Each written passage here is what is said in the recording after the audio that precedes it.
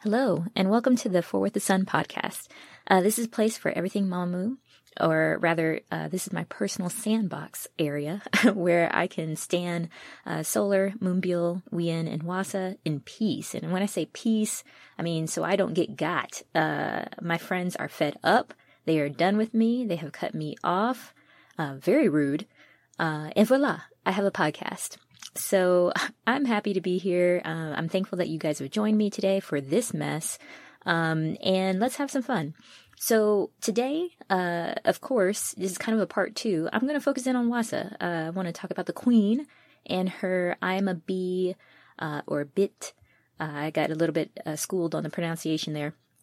But her I'm a Bee comeback, Guilty Pleasure album that was released on November the 24th. I participated in all of the comeback day events, including, they had the fans greeting, the music video dropped, and then she was on like Studio Moon Night. And basically I watched all the great content that has been coming out since then. It was a very short promotion period, but I was loving it all, because it was like a near constant, for at least a few days, constant stream of premium Hwasa content, and my heart was full. It's been really cool to watch all this stuff in real time because, as a new Moo, I've been watching all these clips from the past, right? Even if it was recent past, it was last year, let's say 2020, things, from Maria and her comeback, so, I was glad to discover it, of course, because it's like quality stuff. But at the same time, I've always been in a mode where I've been watching stuff from the past, right? And so it's just been great. I just want to say, just as an aside before I get started, it's just been great to be able to experience all this stuff in real time with other, moo-moos online, from all over the world. And it was just fantastical. I just really loved it. So before we get into the Hwasa I'm a Bee MV, I just want to set the table a little bit and kind of just share kind of what in the hell was going on during that time when Hwasa dropped her single album. And, here's a rundown of what was going on in the world that weekend. And if somebody's listening to this in the future, I want to set the scene for you. So, November 24th, 2021, in the United States, it was a Thanksgiving weekend. So it's basically our, families, friends, Friendsgiving, that kind of stuff happens. We are still in a global pandemic. I mean, hello, if someone's out there and you're like, what? I thought it was over. No, it is still going. It's basically about to hit our 2-year milestone in March, at least for me. So we're still in a global pandemic. Hello. And also later that weekend, South Africa, who, they have some of the world's best, DNA sequence researchers, they actually announced they newly identified a new Omicron variant of the disease. I've been calling it the Omarion variant, but and to the point where if they call it the official name, I'm like, the what now? No, you mean Omarion? Anyways, but I just want to say, we're thankful to South Africa for their transparency, and also giving the world a heads up. So we've already established, I think it's, it's probably started in Europe, and it's, they're getting instances of it across the world. This thing is never going to stop. We're going to be in our houses forever. But I digress. So let's move on. What else is going on, that weekend? So also notable that weekend, BTS was in LA, so Los Angeles, California, for I think the day 1 and 2 of 4 concerts they had over I think 2 weeks. I tried to get tickets. I mean, I'm not a hardcore BTS fan, but I love me some Jimin and V. Those are my 2 favorites, and I love all the Jimin fan cams. The fan cam for Jimin for Blood, Sweat, and Tears, where he's wearing like the it's like a black on gray, suit jacket, almost bolero style. I mean, beautiful fan cam. Anyways, but yeah, they were in LA, and of course, as planned, I mean, they had, I think over the 2 weeks now it's all said and done, and they've gone on vacation, but over the past couple weeks, I saw all the pics from, people who are getting their lives. So I just want to shout out all the BTS fans. If you were there in person, kudos to you. It looked fun as all get out. And yes, I was jealous, but I am, like I said, I'm also not a super fan. So I was able to, even though I didn't get tickets, I thought it was cool. And I was happy for everybody because I know I think it was historic. I know I saw, Megan Thee Stallion out there and others, and it seemed like a lot of fun. So I hope you had a good time. I hope you had, the times of your lives and all that stuff. Also notable was aespa. I know I talked about them in one of the previous episodes. aespa was the first K-pop group to appear in the Macy's Thanksgiving Day Parade. I thought that was kind of cool. So I knew who they were. I was watching the parade, so I knew who they were, and I was like, oh, there they go. It was cool. Also going on that weekend was Kevin Durant, who's a professional basketball player here in the States. He got exposed for being ashy, and, not in a figurative sense, but in the literal ashy sense, meaning he needs to put on some lotion. Good Lord, sir. Please, that they're entirely uncalled for, all of that ashiness. Oh, it was just crazy. And then all the memes around it, because there was like a dry ass turkey that they put overlaid on top of it. And it was just funny. And somebody was remarking, it's like one of those jokes that if you don't know Twitter, you can't explain even the image. I thought it was hilarious. And then, so there's fun and games, but there was also some sad points that weekend as well. So, Stephen Sondheim, he also passed away that weekend. So I know that's a very big loss for the theater community. Absolute legend that will be missed. And then also Virgil Abloh passed away, at 41. So he was the artistic director for Louis Vuitton, their menswear collection. And that just hit people kind of out of left field. So prayers up and, rest both their souls. What else was going on that weekend? Oh, just two more quick things. So I talked about Megan Thee Stallion earlier today, but also, Megan Thee Stallion, there's like a nice mashup of, Megan Thee Stallion, her song Body, like body, yada, yada, yada, yada, yada, yada. But it didn't hit the chorus. It was just a verse. Anyways, there was a mix between that and Adele's, Water Under the Bridge. So they had, there's like a running joke on Twitter that was talking about, you can't dance at Adele's music. And then, so people started putting clips of how they're doing full on, twerk something in the background of Adele. And this particular one was hilarious because while they put Megan's verse over, again, Under the Water and the Bridge, or whatever the song is, and it hit, like it actually hit. And to the point where everybody was like, y'all need to, get together in the studio and make this thing happen.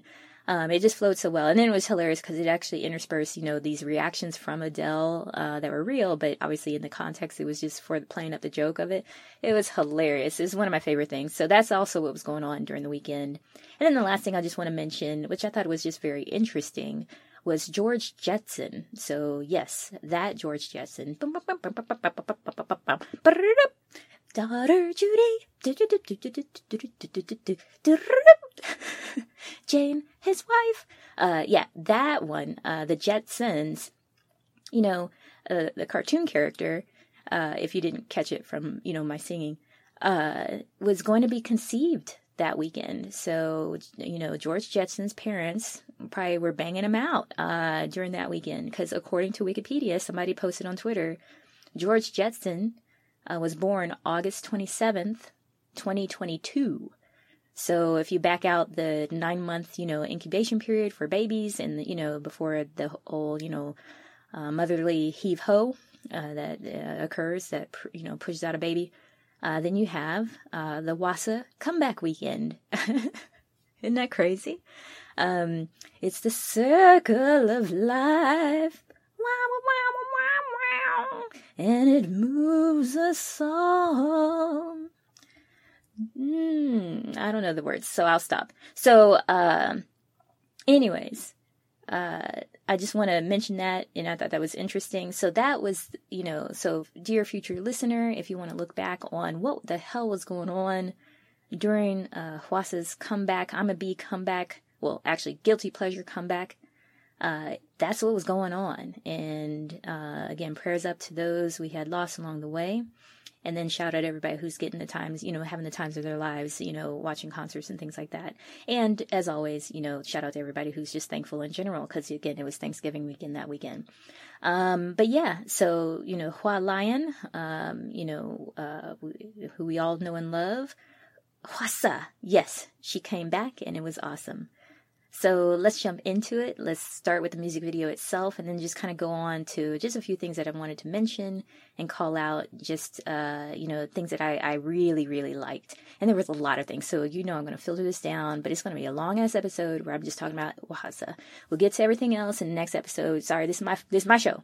And I'm just still figuring that stuff out. And I just want to talk about Hwasa for about an hour and a half. Just get it out. Okay. Let me just do my thing. Excuse my bitch. Oh, wow.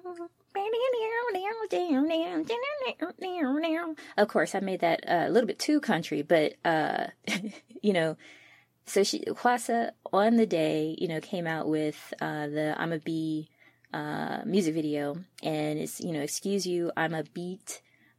So again, and in general, the pronunciation is just odd for me because it's missing a lot of words. Like, it should be, excuse you, I'm a bitch, but, it's like, excuse I'm bitch or something. It's just weird. But again, I think it is speaking to the fact that she is kind of that master wordsmith, because she already knows that really you can do anything, you want with English. The rules are there, but the rules are there are no rules, and I love it when she does, just this in general. So like, one example is for her Don't video, she says, I don't care who you are, don't make me cry.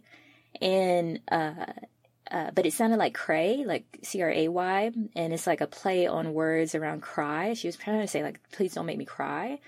But it sounded like cray. And she's also, it's like that double speak, right? She's saying, don't make me cry, but also don't make me go crazy, over you. I'm not trying to be out here, strung out and looking cray.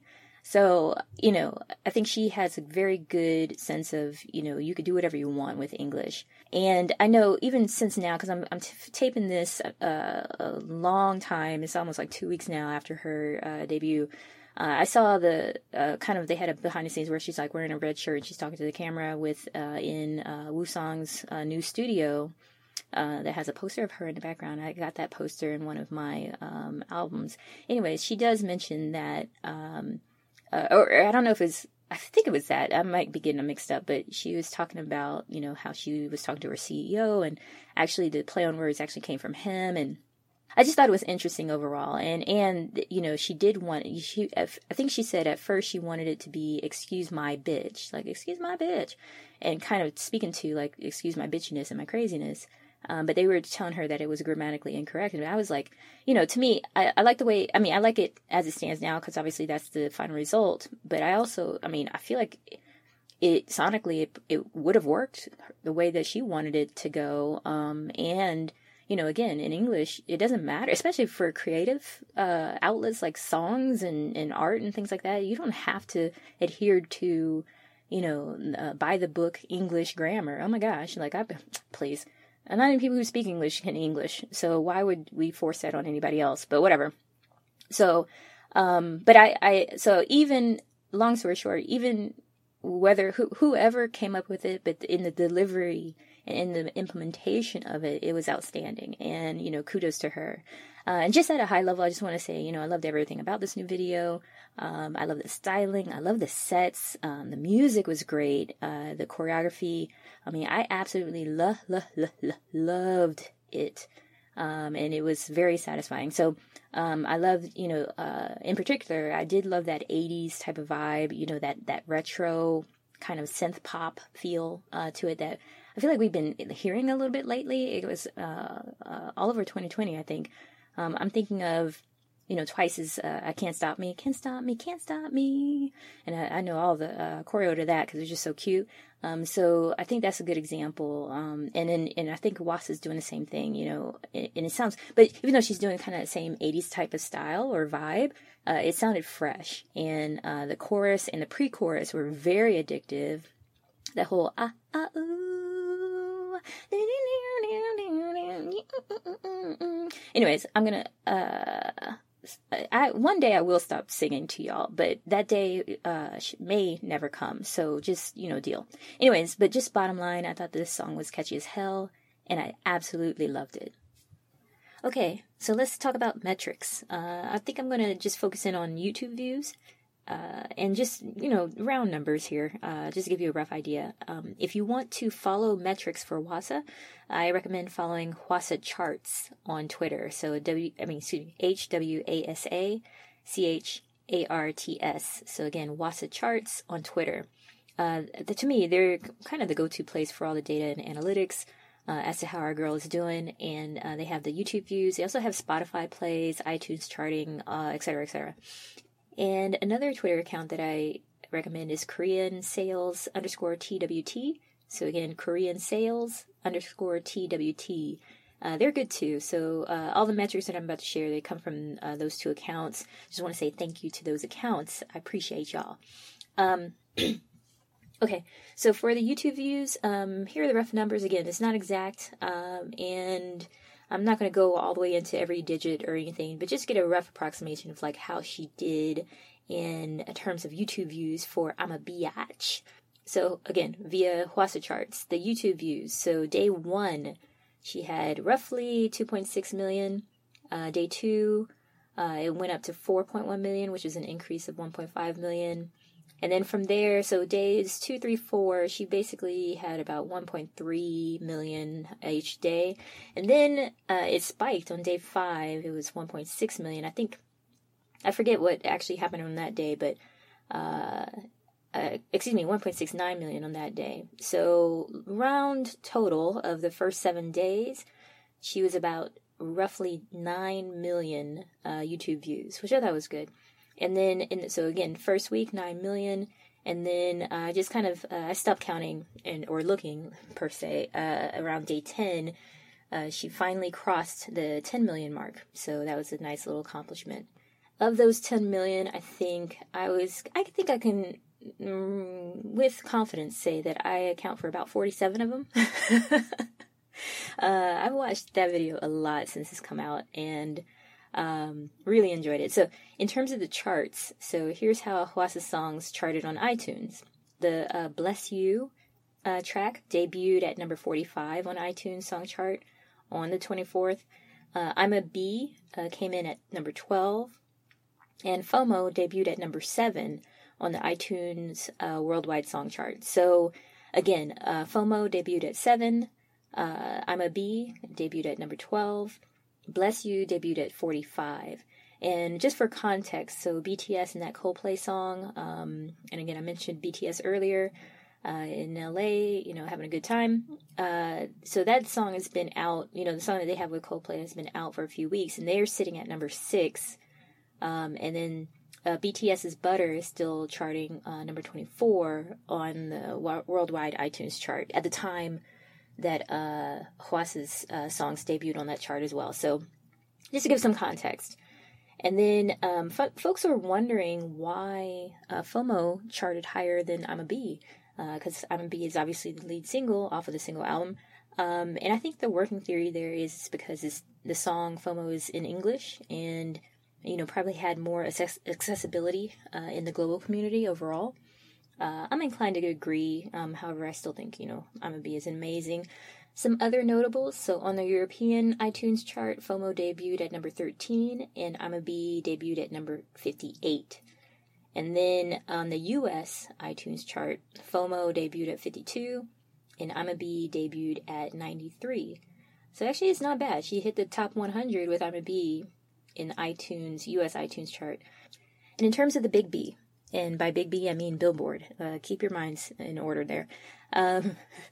So, according to the Hwasa charts, the Billboard World Digital Song Sales, I'm a Bee debuted at number 7, and Bless You came in new at number 10.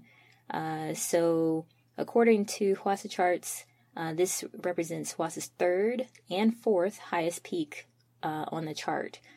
So again, Billboard World Digital Song Sales. I'm a Bee is her 3rd highest peaking song, which came in at number 7. And then her 4th highest peaking song, Bless You, came in at number 10. And she also becomes the first Korean female artist to simultaneously debut 2 songs in the top 10 in 2021. So it's almost, there's a lot of qualifiers on that. But it's, we are proud of Hwasa nonetheless. And then, according to Mamamoo charts, on Twitter. So at user Mamamoo Charts, all one word. So Hwasa's I'm a Bee and Bless You, again, it debuted at number 7 and number 10, respectively, on the Billboard World Digital Song Sales, giving her a total of 4 top 10 hits on this chart. So Twit peaked at number 3, and Maria peaked at number 6 on this chart. So it's really cool. And just to keep going, so also according to some more metrics, because I like numbers, so sorry for inundating you with numbers, but I like them. So according to Hwasa Global, so Hwasa Global, again, they're tracking the Billboard World Digital Song Sales. So Hwasa's highest peak on a chart, in terms of she's had 7 songs in total ever, debut on the chart and stay on the chart. So here are the highest peaks. So again, Twit made it the highest on this chart with number 3, followed by Maria at number 6. That was the highest it charted. And again, this is Billboard World Digital Song Sales. I'm a Bee, the highest at the time that I looked at these was number 7. And that was the debut again. I didn't circle back to look after the debut where it may have risen or floated down, but this is just as of the debut. Number 7 was the highest, so that was I'm a Bee. Bless You is peaking in terms of a debut at number 10. Then there's a song that I've never heard of before, so I actually have some more homework to do and some more things to discover. But there's a song called Q, just the letter Q, and it has on this chart, and historically it had gotten up to as high as number 12 on the ranking. And then just 2 more, just kind of fill out these 7 songs that she has total on this chart in the past. Orbit, which is an outstanding, I think, OST. Original soundtrack song. So it's a song from a TV show, I believe. So Orbit, it had tracked on this chart and it had risen as high as number 16. And then just to round it out, Hula Hoops, where she comes in like an angel. That whole song, song is cute and everything, but when Hwasa comes in on Hula Hoops, like, oh my gosh, it's so good. So that song, the highest peak, as of the time that I looked at this, was 21, number 21 on the Billboard World Digital Song Sales. So good for her. So yay, go Hwasa! Bow, bow, bow. Charting queen, yes, and as always, I'm very proud of Anhe Jin. Love it. Okay, and we now know, so the director, and actually I had looked it up before she mentioned it, but we know the director is Beomjin, so Beomjin, and aka Paranoid Paradigm. It was just part of the VM project. So the director is Paranoid Paradigm. The executive producer was VM Project Architecture. That's kind of the full name. On Instagram, it's Paranoid Paradigm. So, just spell it all out, one word, very long profile name, Paranoid Paradigm. And also the VM Project Architecture, which is basically the creative, they call themselves a creative video creation group based in Seoul. They're on Instagram, VM, so Victor Mary, so VM_project. And I think it was really cute. So, and their website is VM, so Victor Mary Project .org. And I was looking through their kind of past work. So notable past videos included, they did Blackpink's Whistle. Make it whistle like a missile. Bomb, bomb. And where they're like, that scene where Rosé is like sitting on the world and she, there's this the head movement, head hair, handhold thing going on, and it kind of dips into it and it has like an interesting look to it. Anyways, so they did that whistle. They also did G-Idol, Hwa, or HWAA. It's basically, I remember that video. Minnie looked amazing in that video. And then that blue dress that Soyeon wears, like, Jesus. And then that was where you saw Oogie.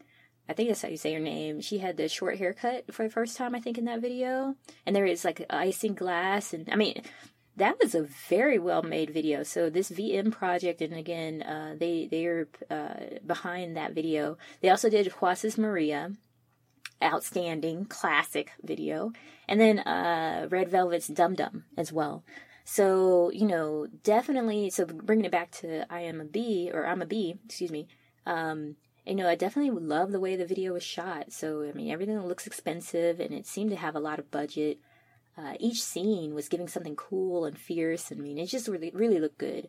Every scene was my favorite scene, but I really liked the red-orange kind of full bodysuit scene in the darkness. Not the gratuitous ass shot, although that was awesome.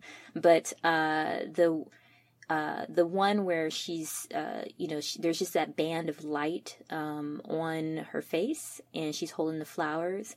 And that's also the one where she's kind of looking down on herself, kind of through shards of a box or something, almost in like a taunting fashion. I liked the way that was shot, and I thought that band of light was beautiful on her face, and it was kind of like a portrait. And during my first watch of the video, it was that exact scene that allowed me to kind of settle in. You know how you're watching something, you're so excited, but there's like a scene comes along, you're like, oh, this is what it is. And that, to me, really allowed me to settle down, really soak it in, and really kind of know what was going on with the visuals and what she was trying to say. So I really like that shot. And it's just her with that power red lipstick, and then, again, the bodysuit, and then her talking to herself. It was just really good. Just very poetic almost scene. It was just really good. And then, of course, the dance break scene was amazingly shot as well. I forget where I saw it, but Hwasa, kind of rappelled from the ceiling to get that, red rope type of shot. And it was so dynamic and beautifully done as well. So, again, shout out to the director, Paranoid Paradigm. You did that. Musical interlude. This is a musical interlude. We're going to go to the next segment.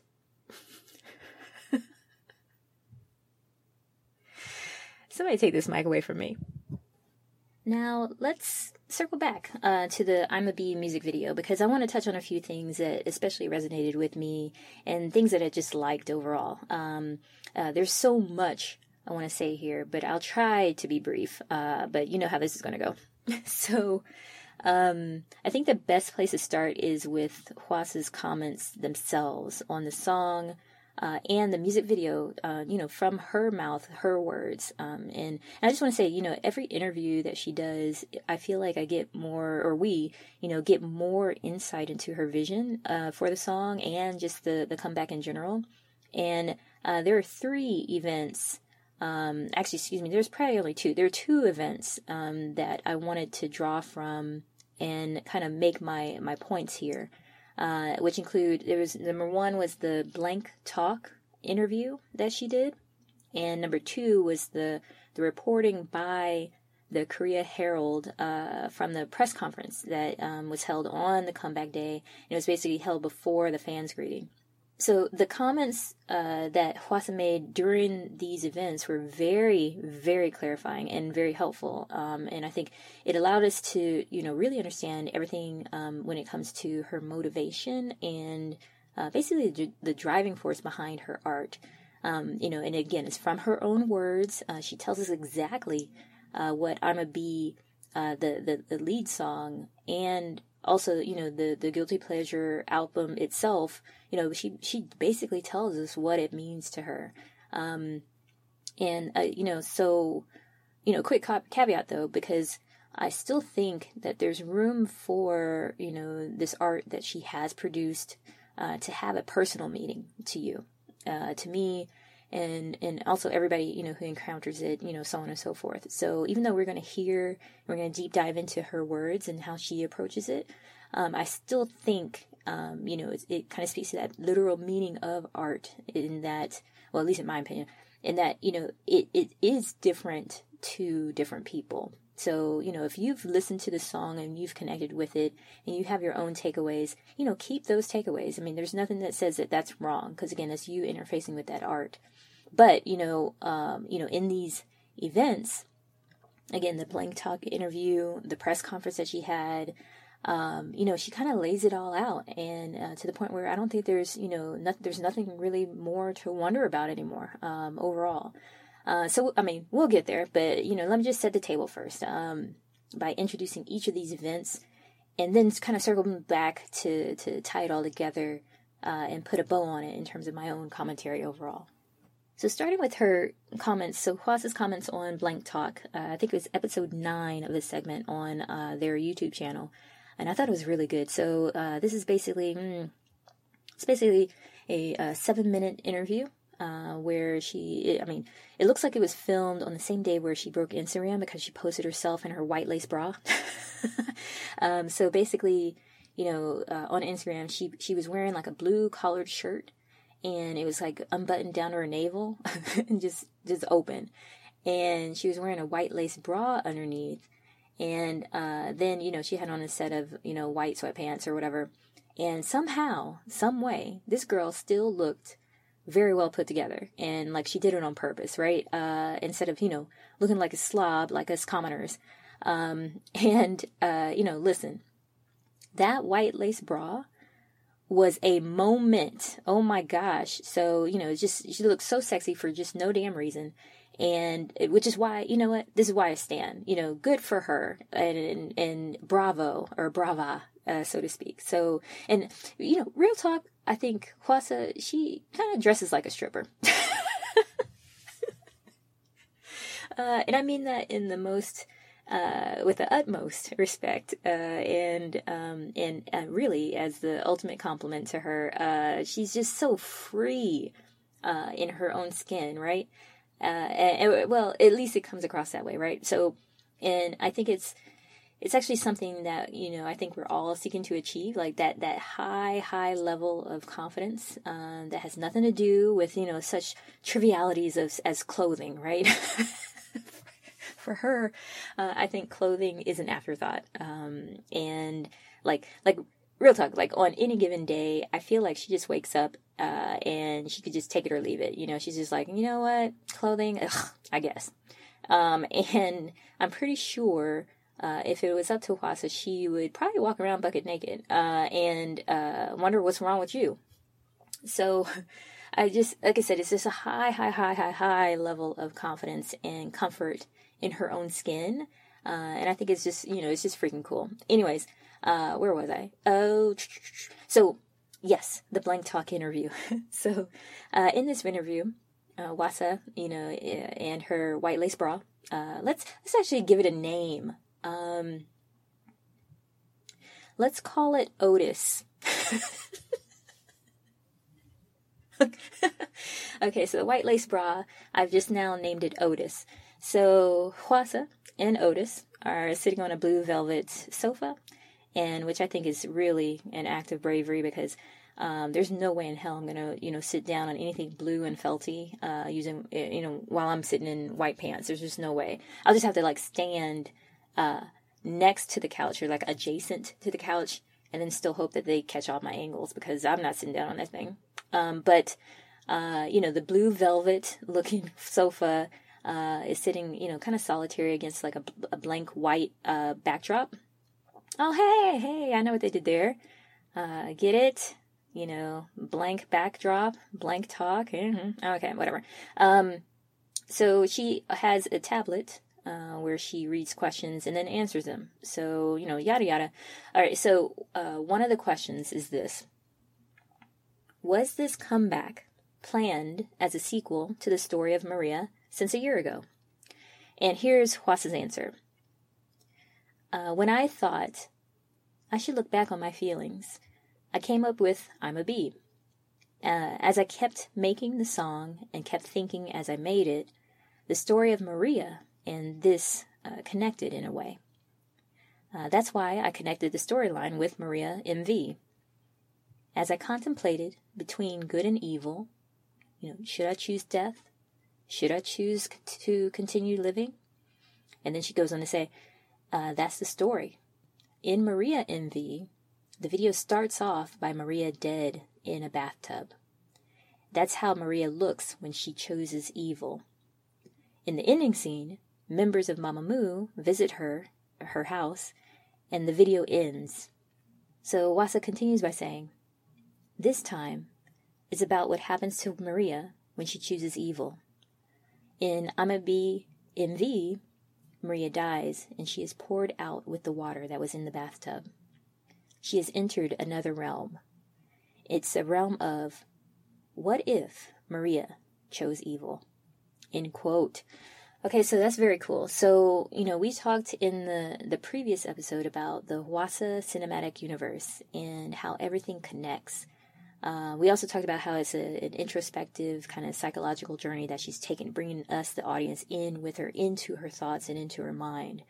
And we saw it visually in the teaser, and now we have confirmed it here from Hwasa herself in her comments with Blank Talk. So she's basically saying, this I'm a Bee music video is an exploration of Maria choosing evil, or rather death.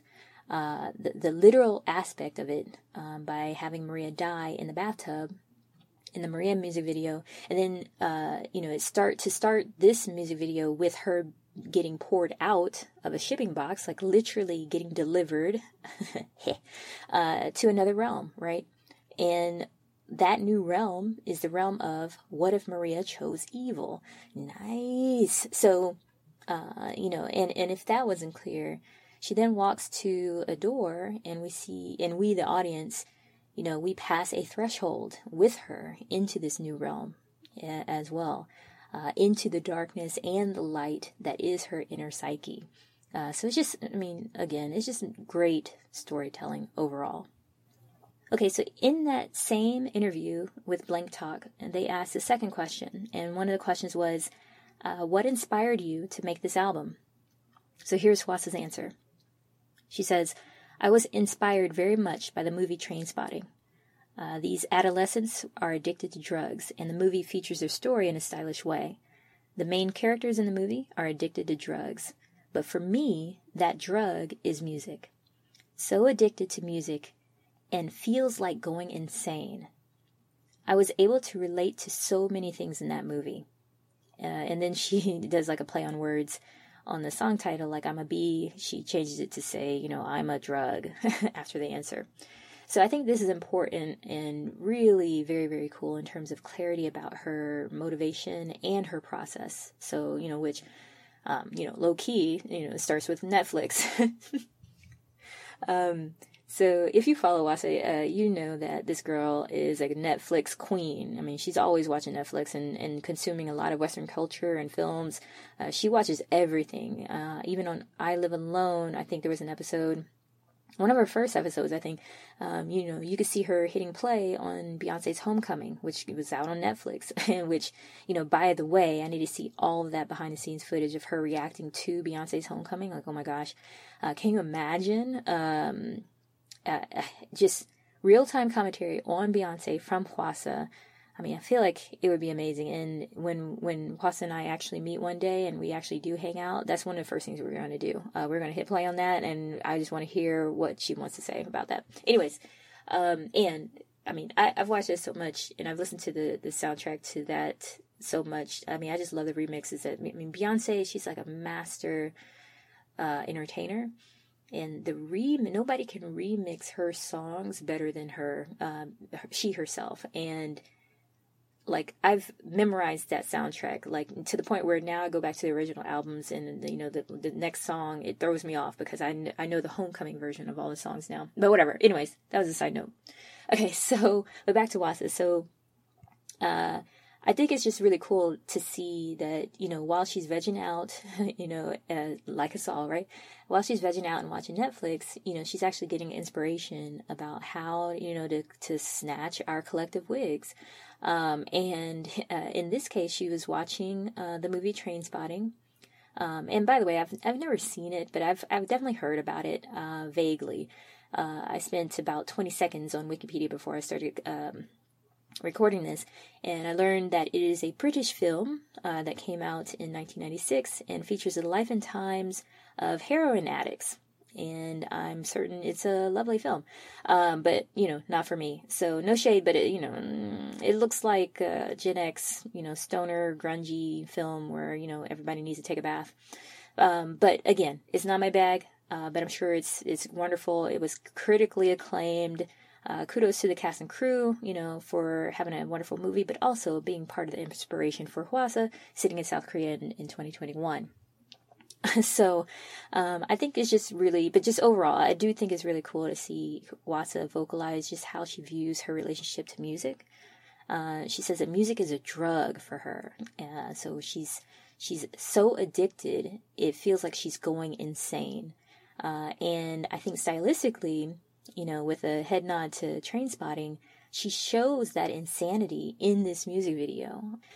So again, that was one event, so the Blank Talk, and we mentioned a few things there, but I wanted to just also mention the press conference event and some of the Hwasa's remarks in that press conference for the album. So just as FYI, so on Comeback Day, they actually held an online press conference before the fans greeting event. So side note, this was a lessons learned for me because obviously this was my first solo comeback for Hwasa, and I had no idea about the press event or whether, was there an opportunity for fans to even watch? Like, could I have bought tickets to it? Because, if I had known about it, I would be there. I would have been, who needs sleep, right? I would have been there and watching and getting my whole life. So a little bit of a missed opportunity for me.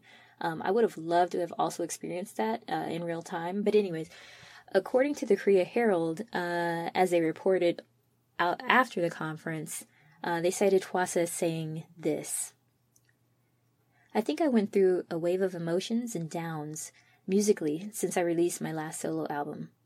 I realized that I tend to push the envelope too much, to the point where I'm mistreating myself in order to attain what I want. And I get joy by doing this," Hwasa said.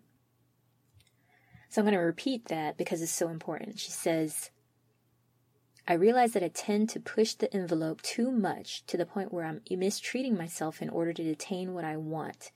And I get joy by doing this." So, and then editorially, the Korea Herald, they go on to say this about Hwasa. They say, "This is her guilty pleasure, pushing herself beyond her limits." Just whoa and wow, right? I absolutely love that. And I appreciate that Hwasa is so forthcoming in describing her method and being vulnerable and exposing the fact that, your girl is kind of fucked up in the head when it comes to music. Like, it's her addiction and it's all she thinks about. And in this, these comments from Blank Talk, but also from, the press comments, she's basically saying that music is a drug for her. And her creative process, it's like taking a walk through a mental asylum, where her thoughts are literally all over the place. She pushes herself to the edge and then pushes herself to a new edge after that, and again and again, and it's just not healthy. It ain't right. It's twisted. It's ravaging. It's like a funhouse mirror of an experience that she literally gets off on, and low-key gets joy by putting herself through that emotional ringer. So that pain and emotional turmoil of the creative process is infinite and never-ending for her. It just keeps going. So there's a scene in the music video where she's wearing that yellow leopard print, and she's like walking through the faux convenience store aisle, kind of filled with water bottles with green caps. In my mind, that's a scene showing her relationship to the music, and specifically this album that we're watching, or the MV that we're watching. I'm sure of it now because, and I'm sure that it's on purpose to signify that even with this guilty pleasure album, which she has, which basically does have that color green as the symbol, she drove herself crazy to the point of being apeshit crazy. So, do you know how important water is, right? It's that life-sustaining, magic elixir of life. Isn't 70, 80, 90% of the body composed of water? Isn't 70, 80, 90% of the whole ass earth covered in water? I don't know for sure. Sorry, ecologists out there. But the point that I'm trying to make is that Hwasa, music may as well be water, right? It's so important to her. It's essential, and it's the source. But the relationship ain't right. So, it's masochistic. In this scene where the water bottles with the green caps, she's trying to drink But the shit ain't flowing, right? She's literally like, give it to me. Not flowing. And, throws that shit out, and then she grabs another one, like, music, feed me. And then, it's not flowing. And then she goes on to the next one, and she's like, music, get in my belly, right? Feed me. And nothing doing. So she tosses that shit around too onto the floor. And she's like, so, and it's like, real talk, it's a fucking mess. It's a hot mess. And there's water everywhere. And music is everywhere, right? That life-sustaining force for her is a total mess, right? And what's more, she's never satisfied. She always needs more, always pushing herself to the brink of insanity because the music is so important to her. And she gets off on it. It's just crazy. So Hwasa, girl, you know what? Like, for real, we get it now.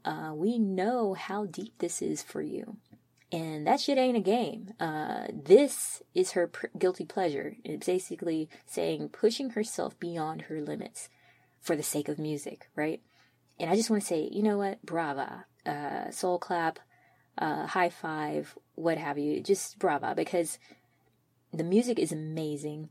And thank you, Hwasa, for bringing us with you. Like, what a journey. Like, she's, whew. Musical interlude. This is a musical interlude. Musical interlude. Musical interlude. A musical interlude. A musical interlude. Musical interlude. Lude, lude, lude, lude. Lude, lude, lude, lude. Ta-da-da. The next thing I want to talk about is the choreography. So I loved all the choreography.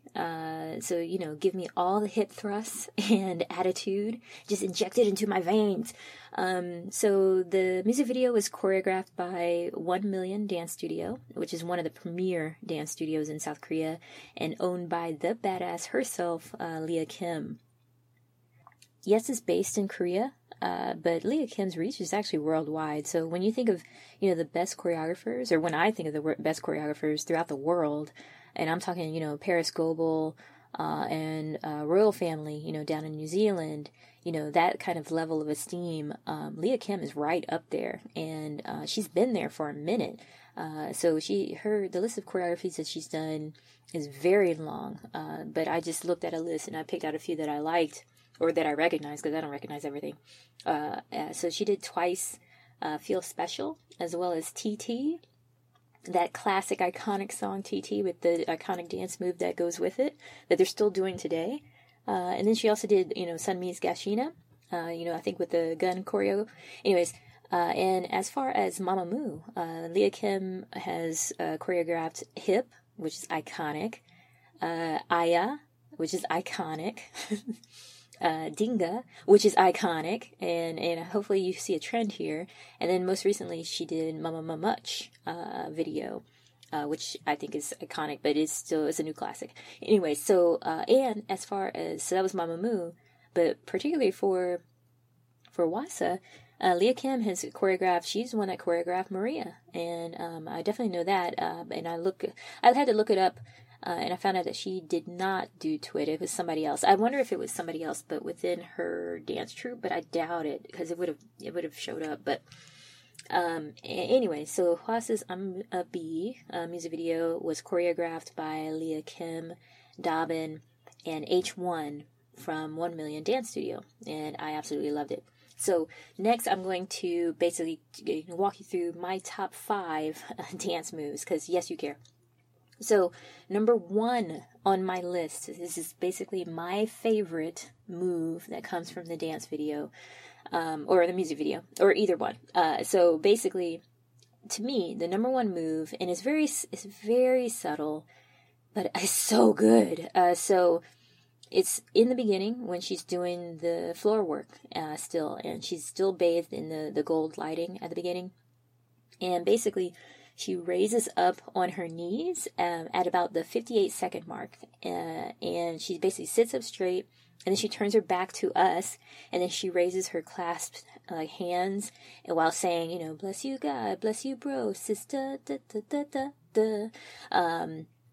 And it's such a small dance move, but it's my favorite. Out of everything, and again, I love everything, this was my favorite move. Like, I just like that scene. I've rewound it a few million times, and I just like, I mean, I don't know what it, I mean, maybe it's just her posture, I don't know, but it's just something about that's just, and I like the lead up to that move. Like, she does, it's the floor work. She's doing the extension of her leg, and then, doing some, like, leg kicks and stuff, and then she's, like, spins around, and then she's up on her knees, and then again, bless you, God, bless you, bro. Da, da, da, da, da, da, da. Like, I love that little, very subtle move, but it was just so good. And again, it speaks to Leah Kim because it's like a little bit of an accent move, and it's almost like a throwaway, but it's to me, it's very accentuated. I love it, love it, love it. So that's number 1 for me. And I know of everything, you're like, why that one? Look, you have your top 5, I have my top 5. This was my number 1. Okay, just accept it. Okay, so number 2 on my list. What do I have on my list here? Okay, so number 2 was the part in the choreography where one of her dancers, like, grabs her wrist, and then she drops it low, and then she picks it back up.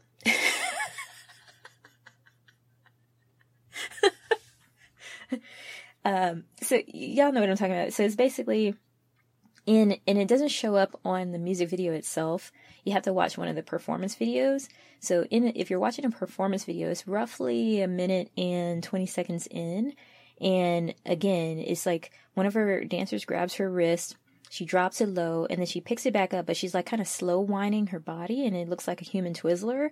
Or like a go-go dancer even. It's like a go-go move. And real talk, actually, when I saw that move, I was like, wow, you know what? They could have actually gone into like a hyper-realistic, just kind of go-go, fantastical, adventure where she's going through like maybe different eras and times and different cultures and just totally go, do like that 50s surfer,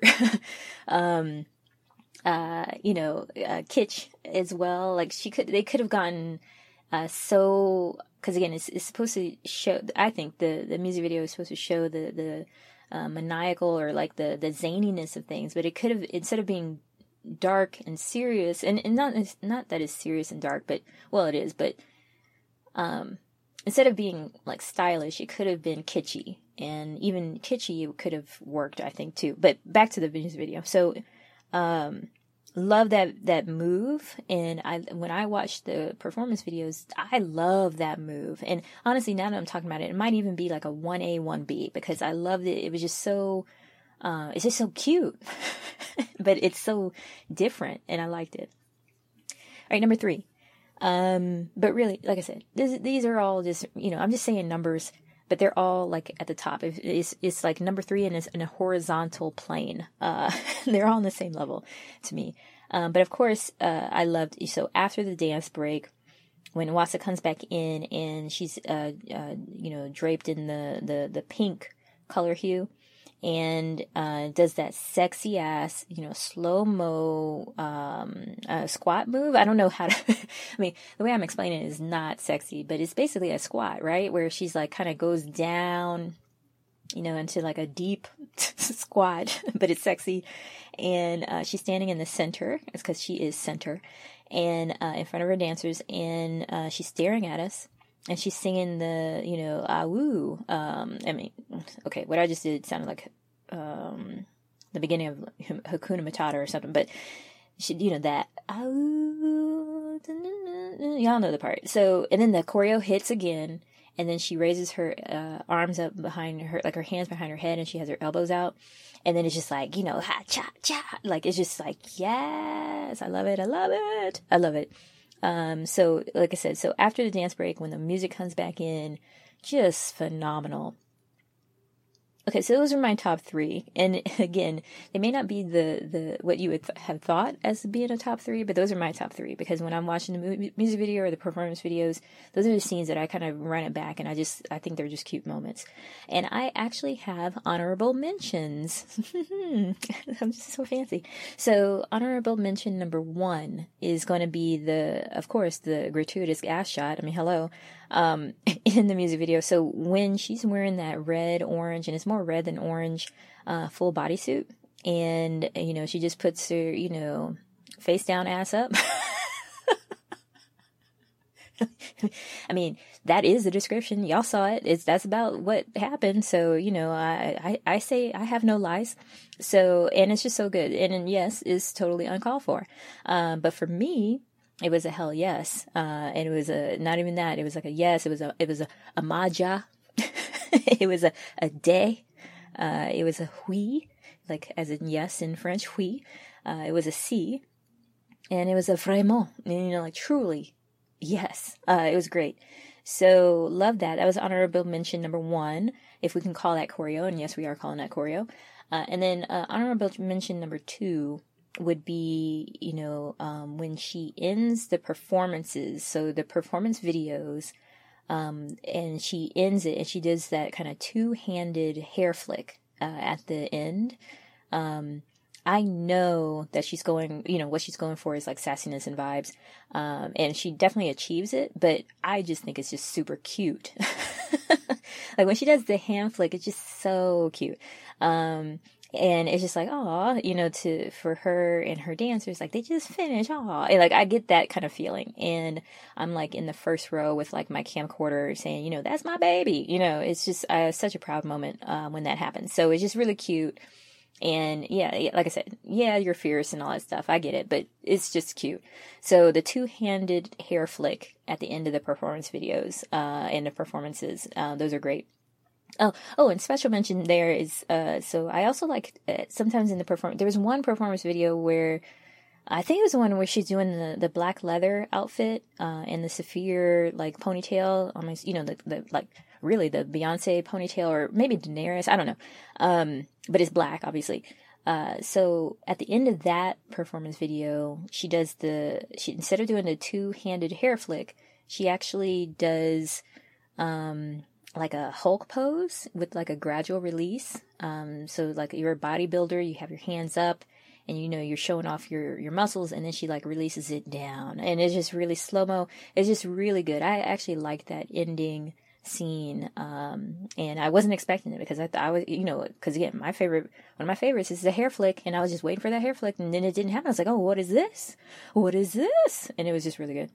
Okay. So I guess that's my top 6, if I can count here. So I have a top 3 plus 3 honorable mentions. So number 1, you had the clasped hands with a pivot turn on the floor, and that's in the music video. Number 2, you had the human Twizzler go-go move, where one of the dancers is holding her wrist, and that's in the performance videos. Number 3, you had the slow-mo, pink hue squat, and yes, I'm just calling it that for lack of, I don't know what y'all are calling these things, but in the MV. Number 4 was the gratuitous ass shot, and yes, that's in the MV. Number 5 was the 2-handed hair flip. Again, she's working that bob. Loved it. And then number 6 is the Hulk pose and the slow-mo release from the performance video. So, but like I say all the time, I like everything. Well, wait, that's a lie. Okay, so I did not like everything in the video. Well, not in the music video. Let me say one of the performance videos. And I hate to say it, but one of the performance video I just mentioned with the black leather, in the ponytail, that was not my favorite. And where they lost me, like I loved, so don't get me wrong, Hwasa was on point. Her dancers were on point. I think it was wonderful. But what lost it for me, I'm not trying to call anybody out, but it was actually the camera work. It just, to me, it wasn't the best. And I'm sure they did it on purpose because it reflects the song, because the camera was like sporadic in that performance video. And you could tell that it was like a steady cam and probably on a harness, with some guys, working the camera, and they were running in and out on her. It was just, to me, it was just kind of, and I'm not taking shots, but it's just my personal preference. But it was just kind of choppy. It was just a lot of choppy. It was not, it was an effect, and they just kept on doing it, like the in and out, the choppiness of it. I thought it was a little bit overkill, and, it was just, a little unfortunate because again, no problem with the choreo, the styling, the vibes. Everything was on point, but the direction and the execution of that performance video just kind of left a lot to be desired for me. Anyways, so again, that's my personal opinion. You can watch it for yourselves. It's the official performance video released on December the 1st on the Mamamoo official YouTube channel. So check it out, see if you agree with me or disagree, and you're welcome to use the hashtag the number 4 with sun. So the number 4 followed by spelling out the word with, W-I-T-H, and then spelling out the word sun, S-U-N. So 4 with sun. Use that hashtag on Twitter, and you feel free to start a conversation. I'll be tracking the hashtag, and I'll see it, and you can tell me I'm full of shit, but whatever. I didn't like that. It's not like I didn't like it. Of course, I probably watched that 10 times, but it just wasn't my favorite because I really thought the camera work, it just wasn't my bag. And just a final note, I liked what they did with the callbacks in some of the choreography, because I feel like there were distinct callbacks to Maria and Twit. And I believe it was intentional because, since the video is supposedly, a continuation of Maria video, and essentially, telling the story, but from different perspectives, I think they purposefully made reference to some of the dance moves to show how in this realm, everything is the same but twisted. And sort of like a variation on the same theme, so to speak. So there were two clear examples that I saw in the choreography in terms of callbacks. So one was, the first set of aoos. She and her dancers kind of get into the V is for victory formation, and that bend over, the dramatic bend, and then the gradual, like they bend over at the waist and then they gradually raise back up as they kind of drag their hands along their leg. I mean, that's definitely a callback to Twit. That's exactly how Twit starts. And another big callback was basically any time that she does the now signature squat and hip thrust move. So, and basically it's like one for each side. So she like squats and it's like twerk in on one side, twerk out, twerk in, twerk out, which is basically the Maria, it was all over the Maria video. So y'all know what I'm talking about, right? And I think the first instance of it is when she sings. So in the Maria video, like when the chorus comes in and she's singing, the Maria, Maria, Maria, Maria, da, da, da, da, da, da. And she and all the dancers, they bracket, their faces with, like horizontal peace signs with both of their hands. And then they do the, again, squat, hip thrust, and whatever. And again, I might not be explaining it right, but y'all know what I'm talking about because it's like the biggest part of the Maria choreography. And it's repeated here in the I'm a Bee music video. So not the hand movements, but everything from the waist down in terms of the squat and the hip thrust, I mean, it's all the same. So, I mean, and actually now I'm thinking so, and, randomly, but that the circle face move, I love the names of these, but the circle face move that she does with her head tilted back, isn't it the same move from the Mamamoo Mama Much video? So, like, basically, toward the end of the music video and probably the performance video, I'm in my head. So for Mama Much, I think they go into the chorus and they say, da da da da da da. Love. I like this line. I don't know how to sing. Da, da, da, da, da, da, da. That part. I love it when I sing it, and I also hate it. But basically, in the music video, Hwasa herself does the circle face move. But then in the performance video, all the members do the full head back.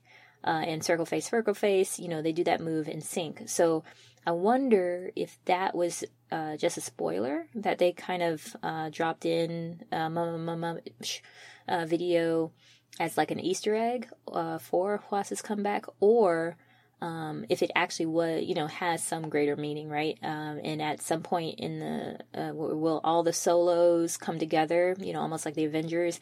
At some point, will they kind of converge back into Mamamoo, like a Mamamoo storyline is for some future, album release for the whole group. And, I would love it if these were kind of just breadcrumbs along the way, because they've done the multi-universe type of thing with HIP, right? They had like 2 or 3 universes. I mean, I wonder if, this is through the dance moves, are they dropping breadcrumbs that will eventually come back together when they all come back together? So I know Moonbyul just released some of her teasers. We're not going to get into it today. I'm sorry, guys, because, I love Hwasa. I'm just going to talk about Hwasa this time again. But don't worry, I'll tire myself out. And by the next episode, we'll talk about everybody. But I did see them, and they're out at this time that I'm recording. And I wonder, I'm going to be checking that choreo because it would be really interesting if in her choreo she does a callback to Mama Much video, and again, it's another breadcrumb. So that would be interesting. So I'll be on the lookout for that. That's my working theory. We'll see if it pans out. So to pull it all together in terms of what I'm trying to say about these callbacks, though, I truly believe that choreography in and of itself is a language. And, you literally express all of your emotions, through your body, right? You have, this body language. And as we see with Hwasa, what I feel like she's doing. So as she's building out her solo repertoire, right? This is her second solo album. I feel like we're also seeing her build out her own dance language. And, the fact that she kept the same choreographer with Leah Kim, allows it to be seamless in that transition and to have that kind of same feel and style and vibe to it.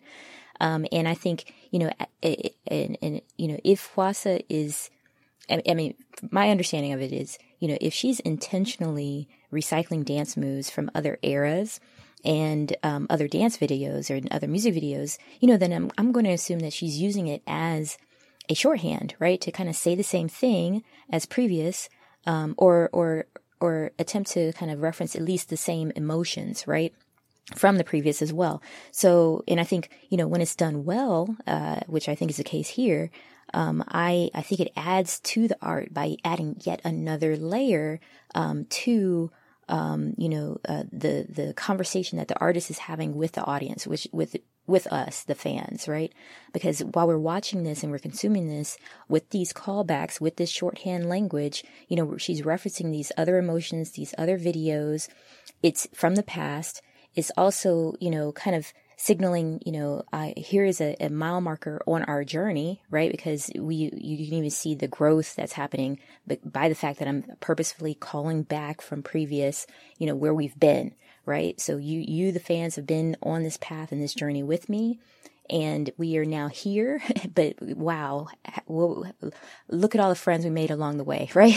If we could be cliched about it, right? But I think it is just that it serves a purpose to, again, express more emotion to than just the lyrics, the song, the music, the vibe, the dancers. She's actually, again, starting a conversation, and it's a deeper connection and a deeper conversation that she's having with the audience overall. So I think it's, again, very well done.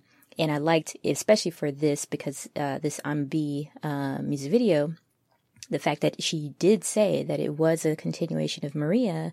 And again, I think it, with the recycling of the dance moves, it's also, it kind of, again, speaking to that kind of funhouse mirror aspect, or the kind of the duality, not the duality, what is the word? But it's just like, you had two paths, the good and evil. And she's saying, okay, this is, the envisioning of what if Maria took a different path. So to me, I like the idea of, the dance moves. Yes, they're all the same, but if she had taken another path, those same dance moves would actually look and feel different as well. And again, it would feel kind of twisted, or it would feel kind of inverted, or, kind of, the inverse of what she was trying to say before, almost like, the mirror image or the reflection. And again, it might be skewed a little bit as well. So beautiful, beautiful. Love the choreography. And I just want to say, it just, to me, it serves as yet another reason why I love, Hwasa. And I think she's très, très cool overall, because, everything she does is fabulous. And shout out Leah Kim, H1, Dabin, and everybody else at 1 Million. The choreography was fire. And Real talk, you did that. So, high five to everybody in the crew. And I'm going to be watching all these videos and all these performance videos over and over again, and just getting my entire life. So thank you for, just from an entertainment perspective. Yes, I am entertained, and it's amazing. Thank you. Musical interlude, interlude. Dude, it's a musical interlude. Yes, that's what I said, dude.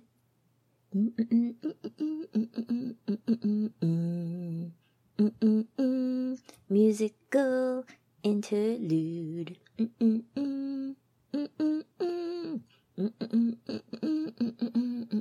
Musical interlude.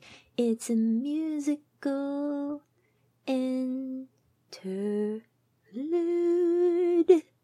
And lastly, we gotta talk about the dance break in the I'm a Bee music video. I'm gonna go ahead and call it a dance break because I can't think of another word for it. Because it wasn't a full on dance break, but it had some dancing in it, and she was going hard. It was really good. I thought it was really amazing. Again, very well shot by Paranoid Paradigm. It looked beautiful. But real talk, it also kind of came out of nowhere, and I think we all had the same reaction when the music video was interrupted, and we were like transported to olden times. Which was yes, like I was like, yeah, let's go, because I thought she was about to go off, and she did. And she, like I said, she was dancing hard and as well. So I'm still trying to process what I saw. So if you're looking for meaning, I actually don't. I got nothing, and not nothing like there isn't any meaning. But I haven't fully contemplated it yet. So I wish I could ask Hwasa about this because really like what does it all mean? But to help shed some light, I'm going to go ahead and share a note that I read in the comment section under a reaction video for the MV. So if you guys aren't aware, but on YouTube, there are basically a lot of reactors. And basically what that means is you go watch people watching your favorite content. So in this case, I love the Hwasa music video. You can go on YouTube and just type in Hwasa I'm a Bee reaction, and then you can see all the people who have essentially filmed themselves watching this video for the first time, and I find it entertaining. So, and if you've done commentary or a reaction for anything Mamamoo or Hwasa related, I have probably seen it because I just love it. So, if you're a reactor out there, just, high five and thank you overall. But there was one reactor in particular that is a dude named Form of Therapy on YouTube. He has almost 500,000 subscribers, and his commentaries are actually usually very good. And he did a Hwasa reaction on December the 4th, which is, I think, the Saturday. And I recommend that if you're into that kind of thing, go ahead and check it out. Of all the reactions that I've watched about this music video, he's actually the one that I think he got the majority of the themes correct on first listen. And I know he doesn't follow Hwasa as much as like someone like me or others. So he was kind of, speaking off the cuff and off the fly. And I think he had a lot of things that were spot on. So I recommend, again, it's Form of Therapy, and it's a Hwasa reaction. And what I liked also is the people who tend to watch his videos are actually very, very introspective and reasoned. So the comment section was very good to read. And so I think a lot of moo-moos and twits were in the comment section. And the comments were very thoughtful, and they were really cool. It's really cool sometimes to read through the comment section when it's really nice, and people who are analyzing the work and trying to make sense of it just like I am. So it was really cool. So here's one comment from the comment section below the Form of Therapy music video, and it was from a user named Nabanit Sarkar. So Nabanit, and then Sarkar, Sarkar. So from the avatar, it's a woman, probably from India or of Indian descent. And here's what she had to say about the dance break portion. The traditional sequence was like her, Hwasa, showing that her strength lies in herself, and she has never let go of her origin. She has embraced what people had claimed she was straying away from in that very strong way. So this user mentions that it reminded her of a Tandav dance in her culture, and then goes on to say, The ultimate result of this dance is destruction. Hwasa, or she, Hwasa, had talked about a creative block she had encountered, which was destroying her from the inside. And this is a song dedicated to that feeling of self-destruction and her recovery only by becoming her true self, beat or light. But in the outside world, she is called a bitch. So Hwasa's lyricism and artistry deserves an award in and of itself. So I like this comment. That's why I chose to read it. We know that Hwasa, she gets ridiculed in her society for the moves that she makes. And probably, the major criticism is that she isn't aligned with traditional Korean values. And this whole dance break, is basically saying, like, don't get it twisted. I'm fully Korean. And I love my Korean heritage. And it is the core that allows me to be a light in the world through my music. So, take that, hip thrust. And, you hater, hip thrust. And tutting hands and fierce face. Anyways, so, shout out all the reactors, but especially Form of Therapy. I enjoyed your reaction on YouTube. And shout out the commenter. So, Nabanit, Sarkar, and others, peeping that knowledge in the comment section. Thank you. It's really cool. And staying on the dance break for one more moment, if you're anything like me, you're kind of wondering what that musical instrument was that the gentleman with the long hair was playing and was the main feature of the dance break section. So I looked it up, and it can either be a Korean kayajum, a Chinese guzheng, or a Japanese koto. So there's a nice write-up on this on the website called WayneOutThere.com, and then there's another one called the Guzheng Shop. Also, and there's also some Wikipedia pages, that discusses kind of the nuances of all these instruments and how they're very similar, because they share the same kind of origins and history. So basically, there's the Korean, Chinese, and a Japanese, forms of this musical instrument that are very similar, but because, they have, I think each culture has put their own imprint on the instrument, and now the instruments are actually different.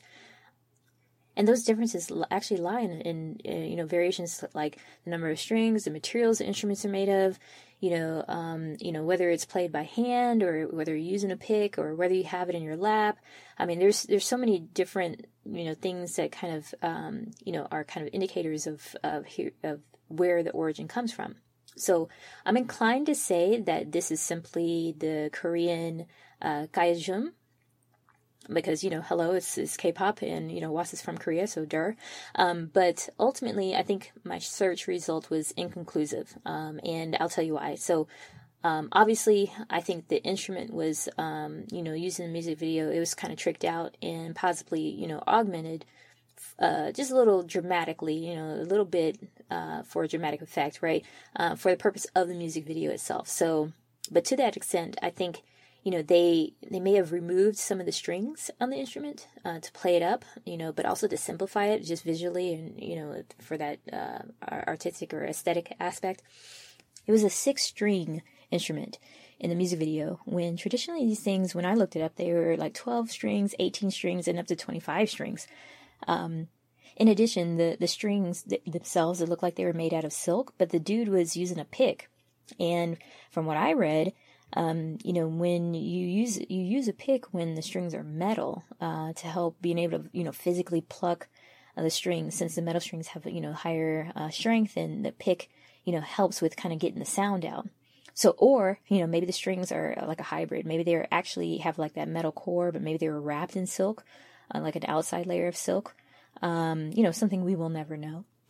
So, and also the fact that, it was standing on legs, yet facing away from the player, towards the camera.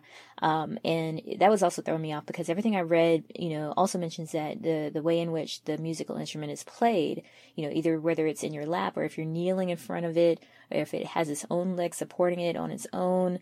And I don't think old boy was kneeling. I can't remember in the top of my head, but, so how the player engages the instrument. So kneeling or in the lap, will also tell you what the instrument is. And, since they kind of did neither of those, I can't remember, but I feel like it was neither of those. So it's just basically, your guess is as good as mine, So I'll just say it was fun to explore the Gaijim instrument. And even though I couldn't find a definitive answer for myself, I learned something new about these instruments in general. And you know what? That's enough for me. I learned something. I'm good. It's a musical interlude. Musical interlude. Dude. This is a musical interlude. Musical is good interlude. Musical interlude. We're going to the next segment. Don't stop the pod.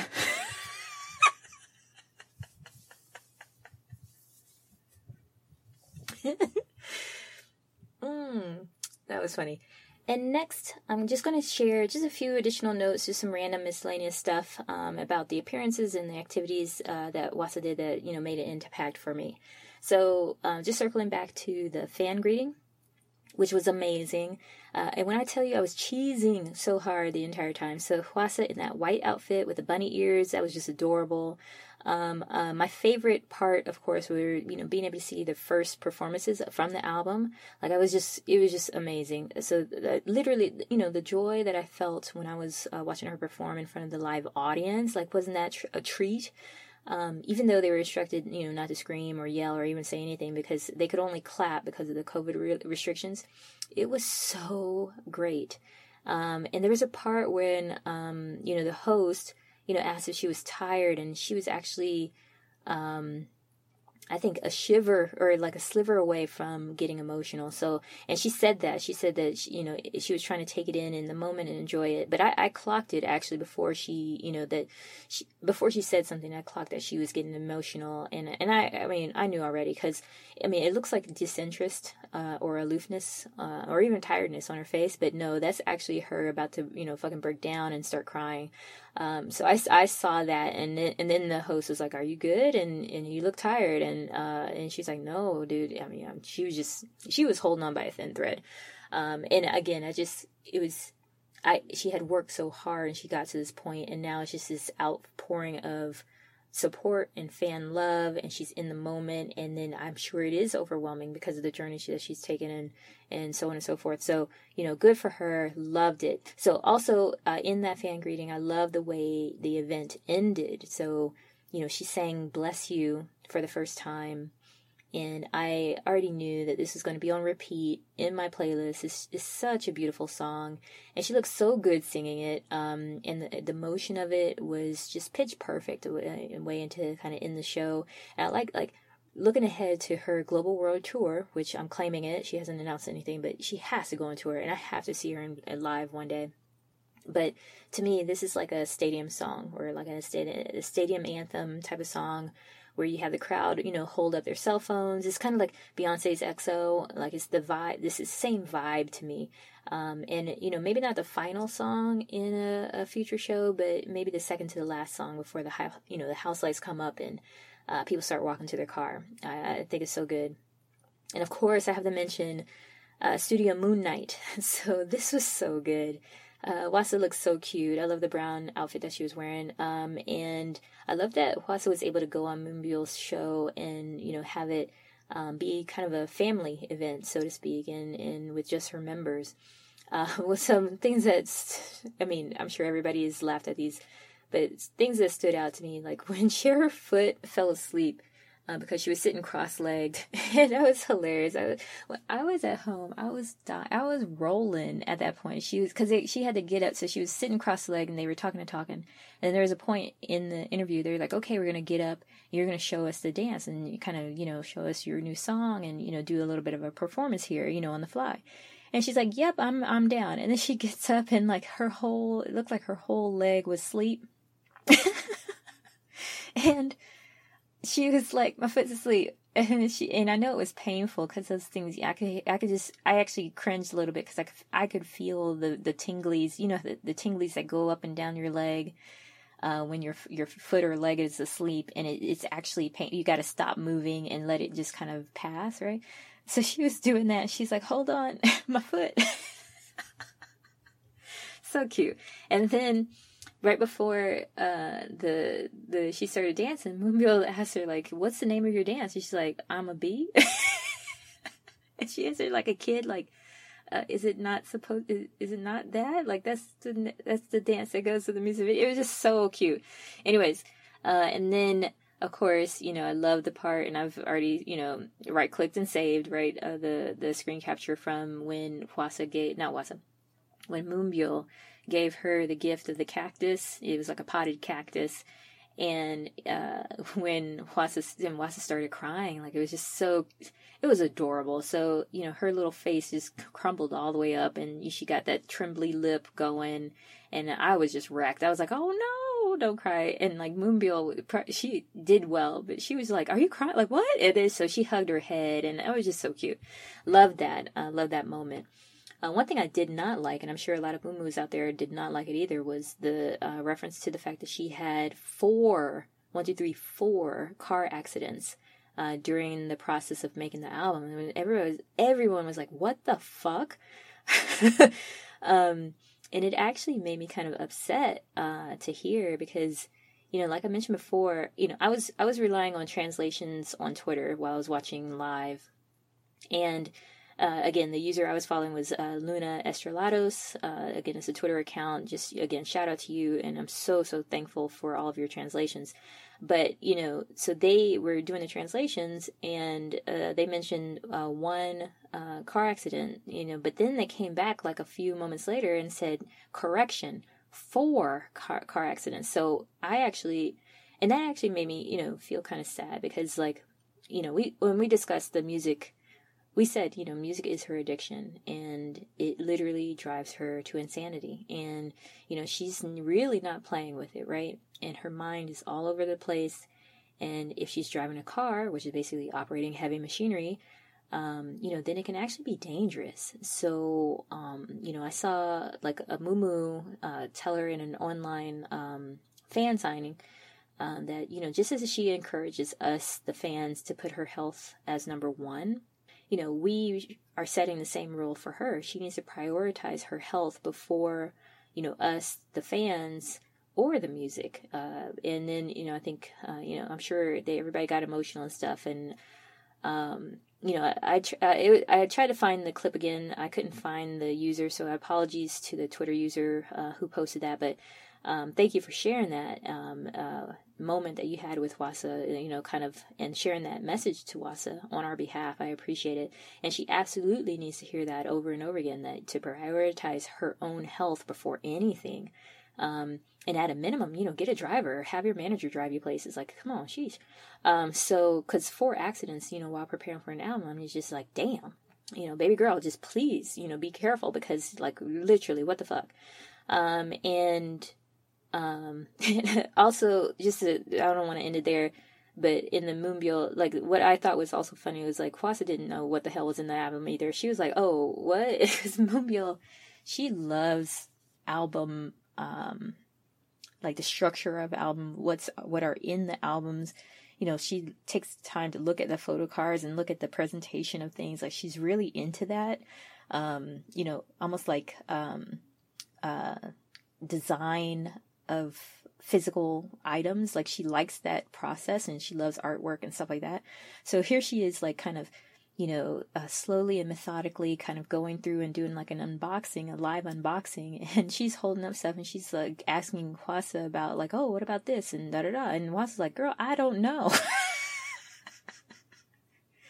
Like, the girl, she didn't know how much it cost. She didn't know, like, what was one thing versus another. She's like, girl, and then to a point where she was like, it is what it is, right? Like, if you're holding it, that's what it is, girl. Like, don't ask me any questions. And it was just hilarious. I love that, because there goes Hwasa. I love it. And of course, I have to mention Jesse's show review. Like, oh my gosh, it was such a mess, and as we all expected, but it was so chaotic. It was so funny. It was so good. And if you haven't watched it, please, like, what are you waiting for? Like, go to YouTube, search Jessie, and it's Jessi, Jessie Hwasa show review, and it's basically like an interview, but it's a show about interviews, so show review. Anyways. And it's about 27 minutes of just pure comedy, and I loved it. So, just a side note, just make sure you turn on the English captions, obviously. And I would just like to say, Hwasa looks so good in that khaki denim and heeled boot combo. Never noticed it before, but she does have perfect posture. I know, like, again, my favorite choreography is where she's kind of sitting up straight, but I didn't think of her as having like perfect posture in, like, you know, kind of even when she's on the road in variety shows. So she's sitting on this chair, and just her posture is amazing. So loved it. And she looked very comfortable.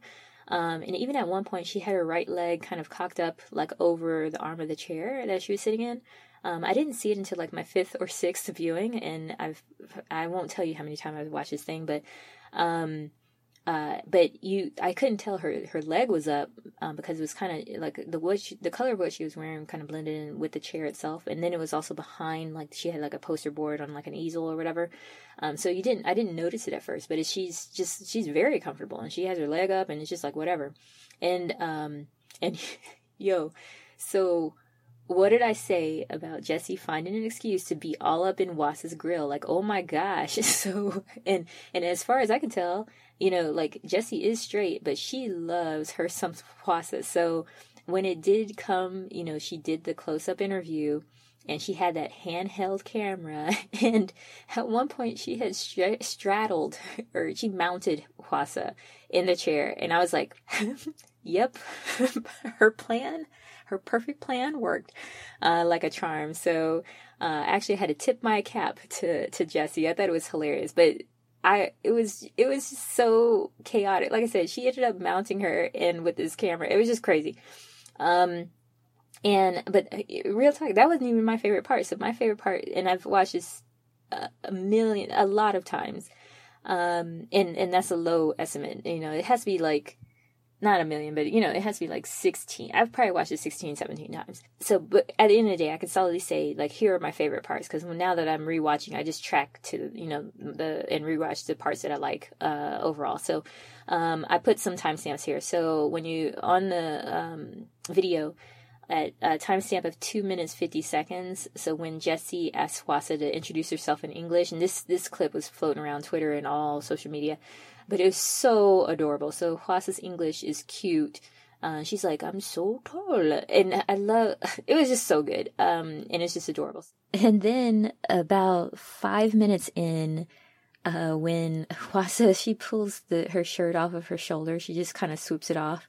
And Jessie's like, oh, okay, what was that? Well, why did you do that? And Hwasa says, you know, it's concept.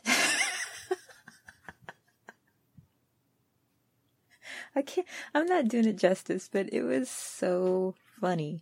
The deadpan delivery of that line, like, it's a concept, girl. This is my look.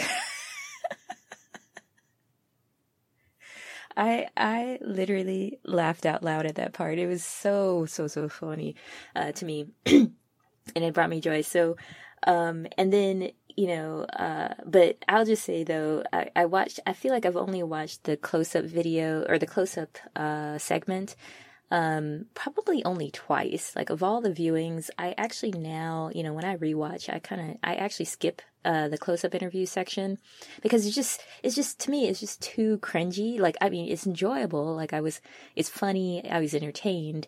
But it's also cringy, and like, I always like kind of cover my eye. Like, I can't even watch it, cause it's so like, I mean, I don't even want to talk about it, but yeah, it was just, some parts were cringy, and I was like, no. So just me a couple, I skip that step, and I skip over so I just track until it goes to they pull out the poster board, and that's around maybe 8 minutes and 10 seconds or so in, and, so, also, just a side note here. So when they pull out the poster board, it's supposed to be like Hwasa filling out her profile, and not Hwasa herself, but they actually made the distinction between Heijin, which is her real name, and Hwasa. So they were like, hey, fill out this profile on behalf of Heijin. And so she's like, all right, cool. So, and we'll get to that. But just a side note here, you know, I know it's, so, and this is about Jessie. So obviously, you know, Jessie and Hwasa, they know each other. They go way back. They were both in a subunit together called the Refund Sisters, which is again, I've talked about it before, but it's just powerhouse, coming together of, different four generations of K-pop superstars and, just ultimate badasses. And they did a song called Don't Touch Me, which was amazing. And, so I know they know each other. I know that they've spent time with each other. They've been in practice rooms. They've, shot the shit and had some downtime with each other probably as well. And they've gone through it. Like, when they were doing their quote unquote debut, right? Well, not quote unquote. I mean, it was a true debut for that group. That was at the time, at the height of the pandemic and the uncertainty. So, there was, they did their performances to even, an empty stadium. And it was the first time that they were, baking in, fan cheers. And they even cried and got emotional about it because it hadn't been done, up until that point. And it was kind of showing, like, yes, you've worked so hard, but also so they're a proud moment, but it was like bittersweet because, the fans weren't there and they didn't get a chance to, do it to the fullest. So there was, I mean, the show that they were on that was surrounded the kind of the behind the scenes of that Refund Sisters, experience for them was really good. And so I know Jessie and Hwasa, they are, I wouldn't say close though. I mean, they know each other and they're friendly. But I don't know if they're close friends because here's why. It's because like when we were watching, the Jessie Schroeder review, and let me put a caveat in front of it because like, so I know Jessie is the host, right? So, and as the host, I think if you're going to be a good host, you actually have to be almost like a surrogate, for the audience member or the audience person that's watching. So, if you're having a conversation, and actually I got this tidbit from, watching Oprah over the years. And not that I never watch her show, but I've seen interviews. I like watching sometimes interviews with Oprah because she's just always dropping knowledge bombs.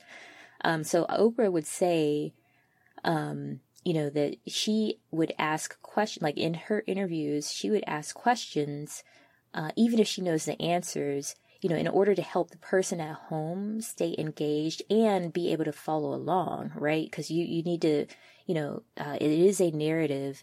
And you need to make sure that the person at home follows along in your conversation that you're having. And when you're a good interviewer, like it's a sign of a great interviewer is if you're, literally asking the questions that people at home may also be wondering as well themselves. So, and I think that's why, Oprah is the master interviewer. I mean, she's, kind of has, one of the, U.S., premier interviewers in all of time, maybe.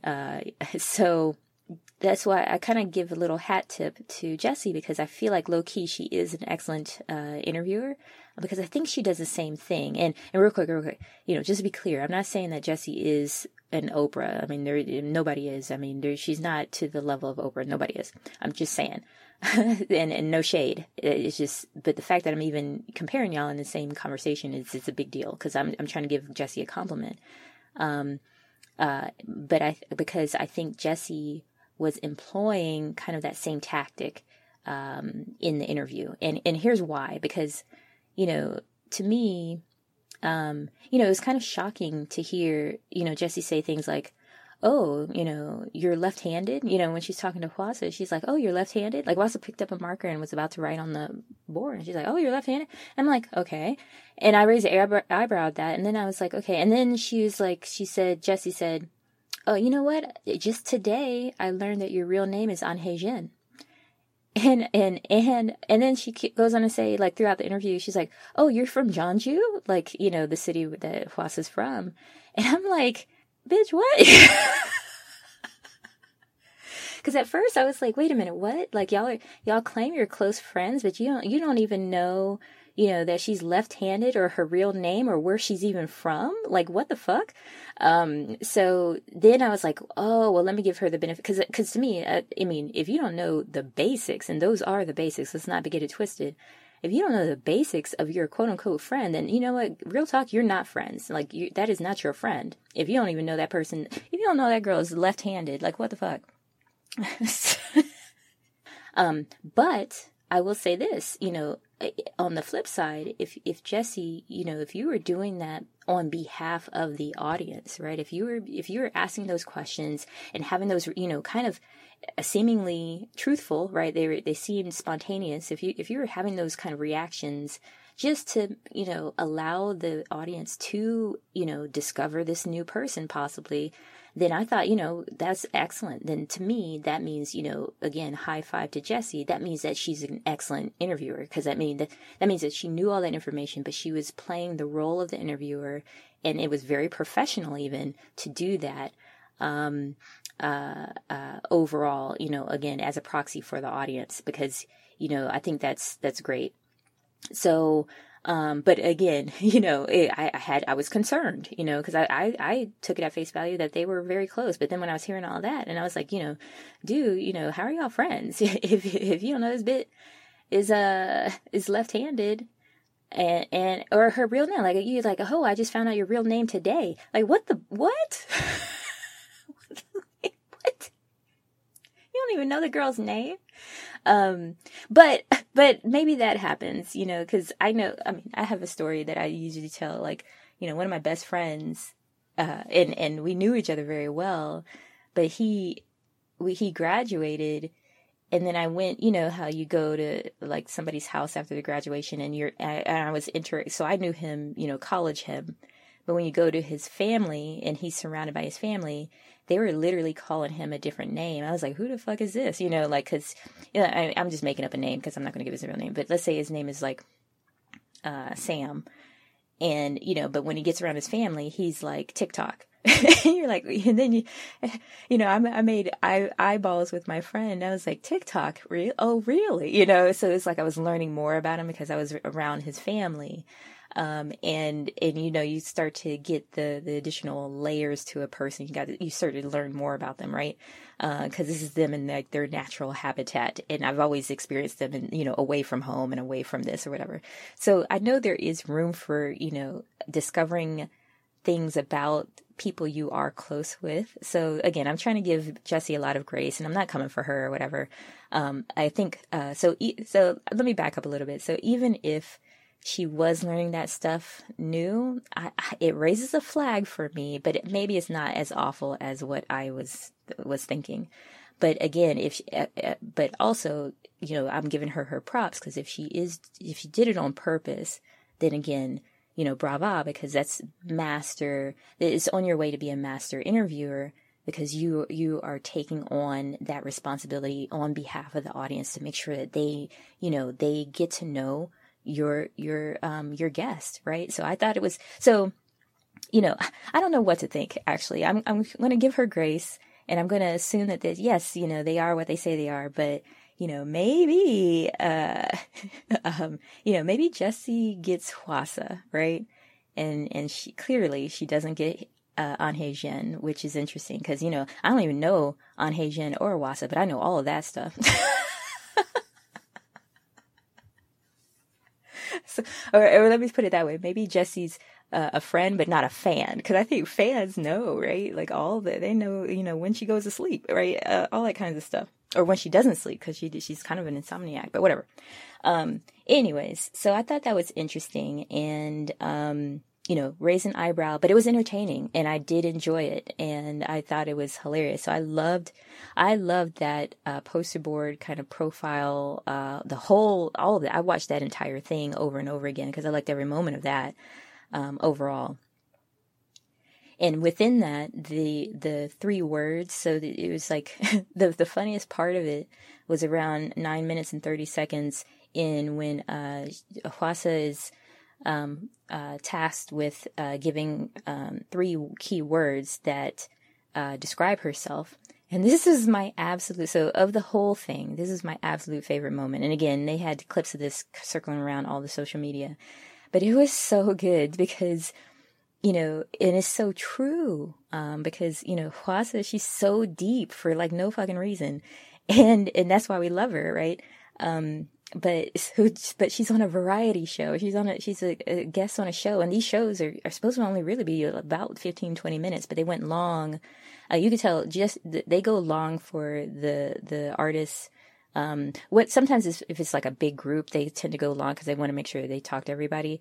But if it's just a one person and they go longer than, let's say, 15, 20 minutes, then that means, they're very important overall. So she went long. Anyways, but it's a short format show. And so Jessie was getting, she was playing it up, but she was getting, visibly like, let's keep this moving. Let's keep this going along. She was just getting kind of frazzled, and she was like, oh my gosh. So Jessie asked her to provide 3 keywords to describe herself. And then, Hye-jin, she took it so seriously. So she was like, this has been my biggest task for me in my life, to figure out who is the real An Hye-jin. And then, yeah, it was so Hwasa was so serious, and it was it was already hilarious just how serious she was getting. And then there was like a magic flute in the background as she was talking, and contemplating herself, and it was just so, just like peaceful. And then here comes Jessie. She's saying, shit, here we go again. And I'm paraphrasing, but then there's a record scratch, and then there's like backwoods country music that, cue that comes in, and it's just so spot on about how like the whole vibe got busted up by Jessie. And it's just fucking hilarious. Like, just, I've watched that particular part at least 50, 60 times because, and I loved the staff reaction. Like, everybody just busts out laughing, and including Hwasa herself and Jessie. And I loved, Hwasa's reaction to hide herself. Like, she pulls up the board and she's like laughing, and she's just hiding because she knows that she just took it there and for no reason.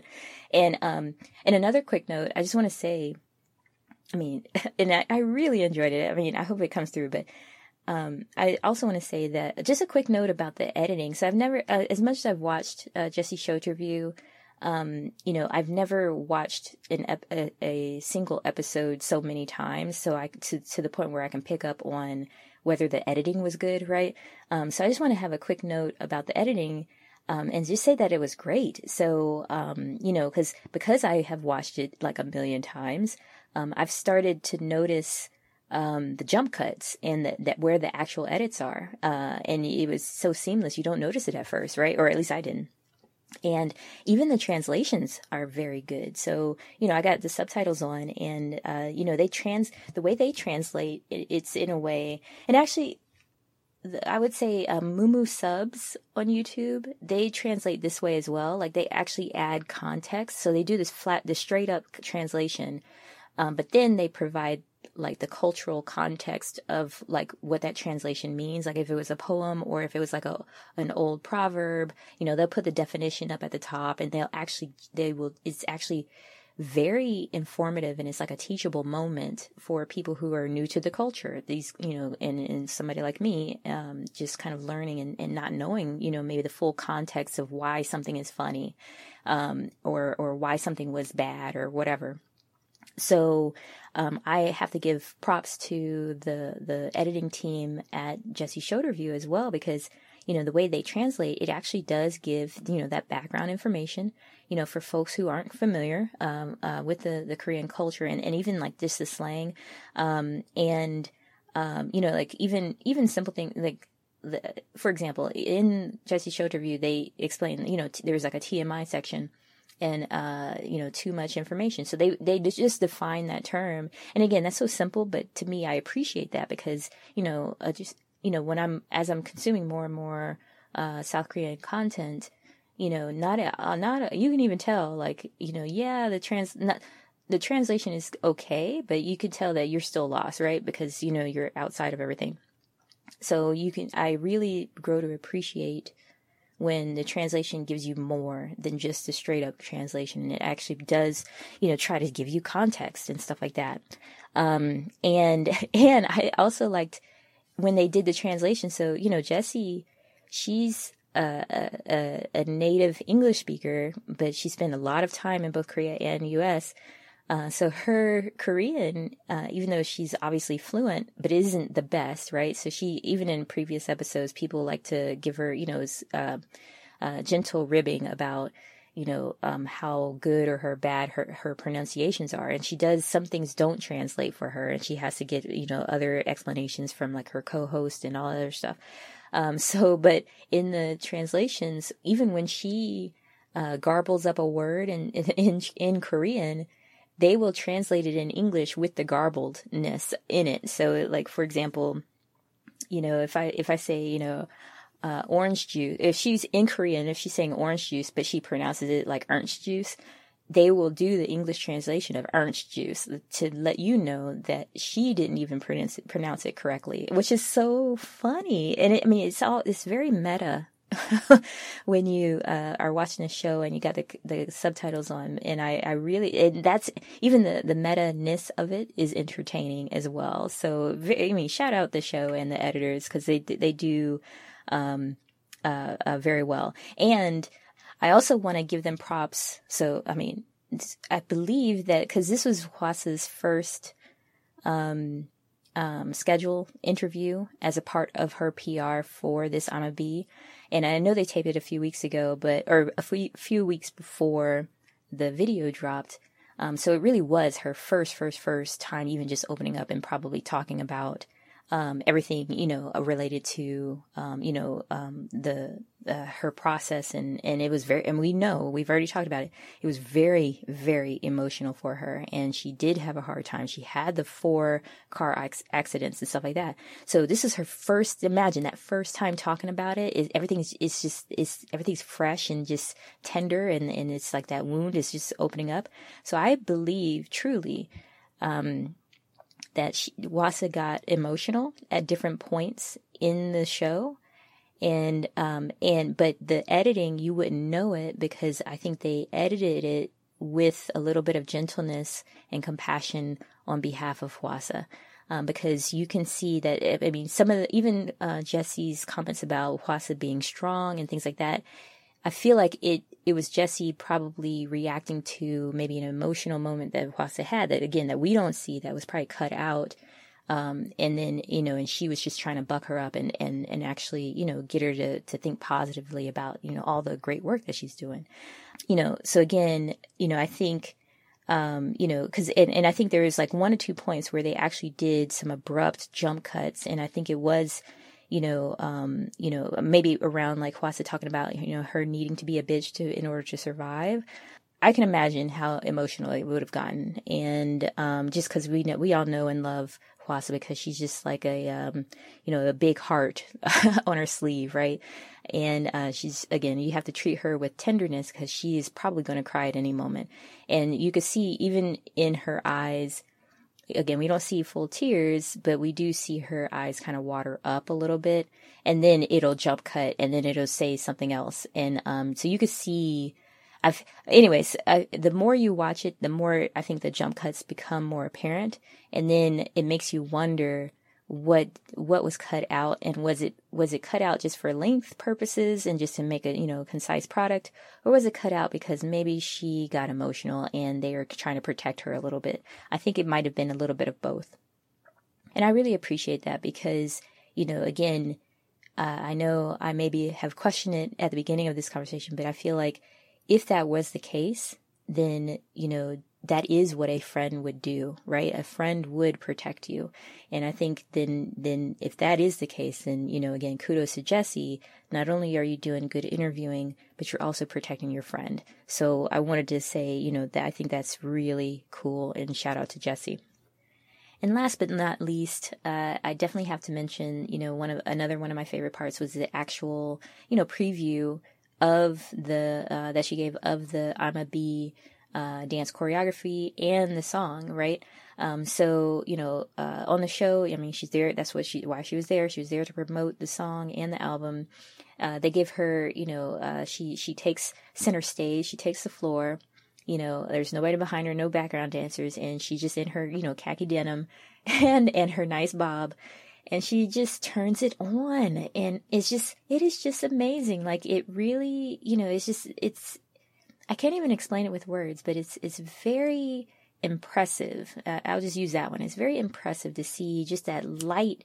Hwasa on a dime, she just flips a switch and she is on, and it's not just, Anheijin or even Hwasa, it's Hwasa, the queen has arrived, right?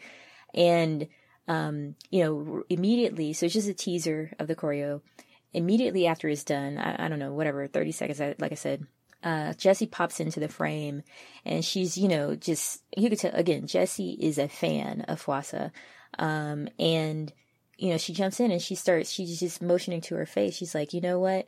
When it comes to this, and she's motioning to her face, when it comes to face, no one like Hwasa is unbeatable, basically. She's like, no one does it better. And what she's saying is that it factor, the charisma, like when Hwasa turns it on and she just looks at you, it's not even staring, like she just looks your direction. And if she's in go mode, it's like a command, even, like, you will watch me and you will be entertained, basically. And it's like, the whole audience gets mesmerized. Like, she has that high level of charisma just in her face. I mean, it's just amazing. So, and Jessie, it was not wrong at all. Like, Jessie is speaking the truth. Like, when it comes to face and the magnetic gaze, no one can touch Hwasa. Like, that's literally, and it's just, it's just inherent in who she is. You can't train that, right? You can't get that it factor. Hwasa has the it factor, and that's why I think she should be more popular than what she is right now today. And that's why I started this fucking podcast, because I want her and the members to get, they have so much talent. I mean, she could just fucking stand there and look at your ass, and you're like, wow. And I want more people to have that experience, because it is an experience, and it's amazing to see. And then once you get into it and you get to know them and you get to know their personalities and you get to know Hwasa specifically, they not only are they talented, they're actually good people. And it's just, it just makes you want to root for them. And it makes you want to, start your own podcast and just really want to amplify, how special they are. So, so in that clip, in the Jessie Showed review, it's just like exhibit, 2,050 million, times infinity of why Hwasa is special. And you see it literally just in 30 seconds. That's all she needs. Hopefully, if there are new people who are watching her, if somebody was watching that and had no idea who she was, and it was their first experience of her, that I hope was enough to have them, do a Google search, go into YouTube, and just go into her her backlog, her discography, and just explore and discover more about this, again, mesmerizing artist, that, again, is just special. So long story short, I just want to say, I it's a prevailing theme throughout every, one of these podcast episodes that I just like everything. And even if I don't like it, I still like it, if that makes sense. But I loved Jessie Showed review. I love that, it was a welcoming space for Hwasa to go on. It was her first kind of tour stop along her kind of PR, making the rounds. And, it just started off with a bang. And I think it was just really, fun. It was enjoyable, just as, again, I watched Jessie Showed review a lot. It was just entertaining, and I really enjoyed it overall. And I loved, it was really cool to hear Hwasa laugh, and because I love her speaking voice. I love her laugh. I mean, it's just everything about her. I was just very pleased to see that she was having a good time, of course, because I just want her to have fun. She should be having fun with all of this. And, because it is what she does. She obviously has a passion for it. So have some fun, right? So in this show review, she looked like she was having fun. And it was just very refreshing to see. I was very pleased and thankful to Jessie, because, Jessie brings that out of people, brought that out of Hwasa. And I think it was kind of that perfect way to kind of lift the seal on the comeback PR run, and, by going to that show to review first. So I think it was a good choice on behalf of Hwasa to go there.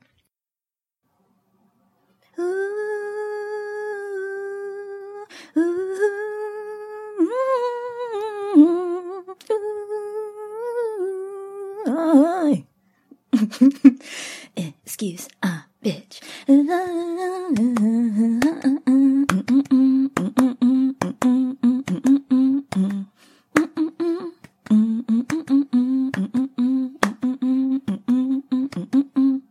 Hey, life is so incredible.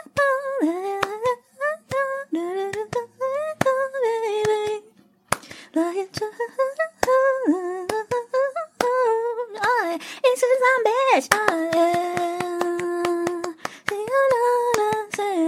I'm crazy.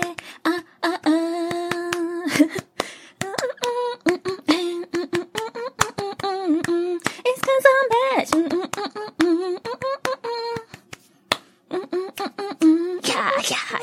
Yeah.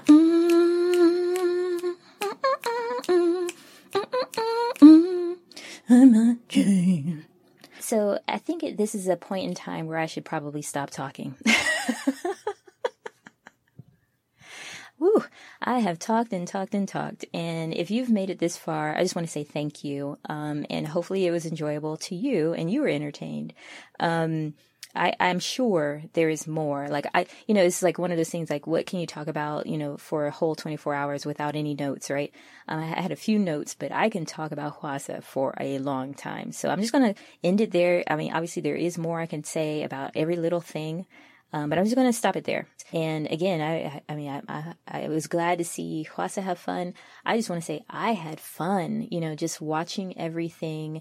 There's a lot going on in the world. There's a lot going on in life. There's a lot going on. It was just fun to be able to experience and just hang out and just, again, consume some new content from one of my favorite artists, Hwasa. And I truly enjoyed it. I enjoyed all the content. I enjoyed learning more about, every little thing. Like, again, I was looking up, nylon versus metal strings on, wooden instruments, right? Like, I mean, I'm curious about everything. It was just really fun to learn as well. And, so I'll wrap this all up and just say, Hwasa, you did good. Yay!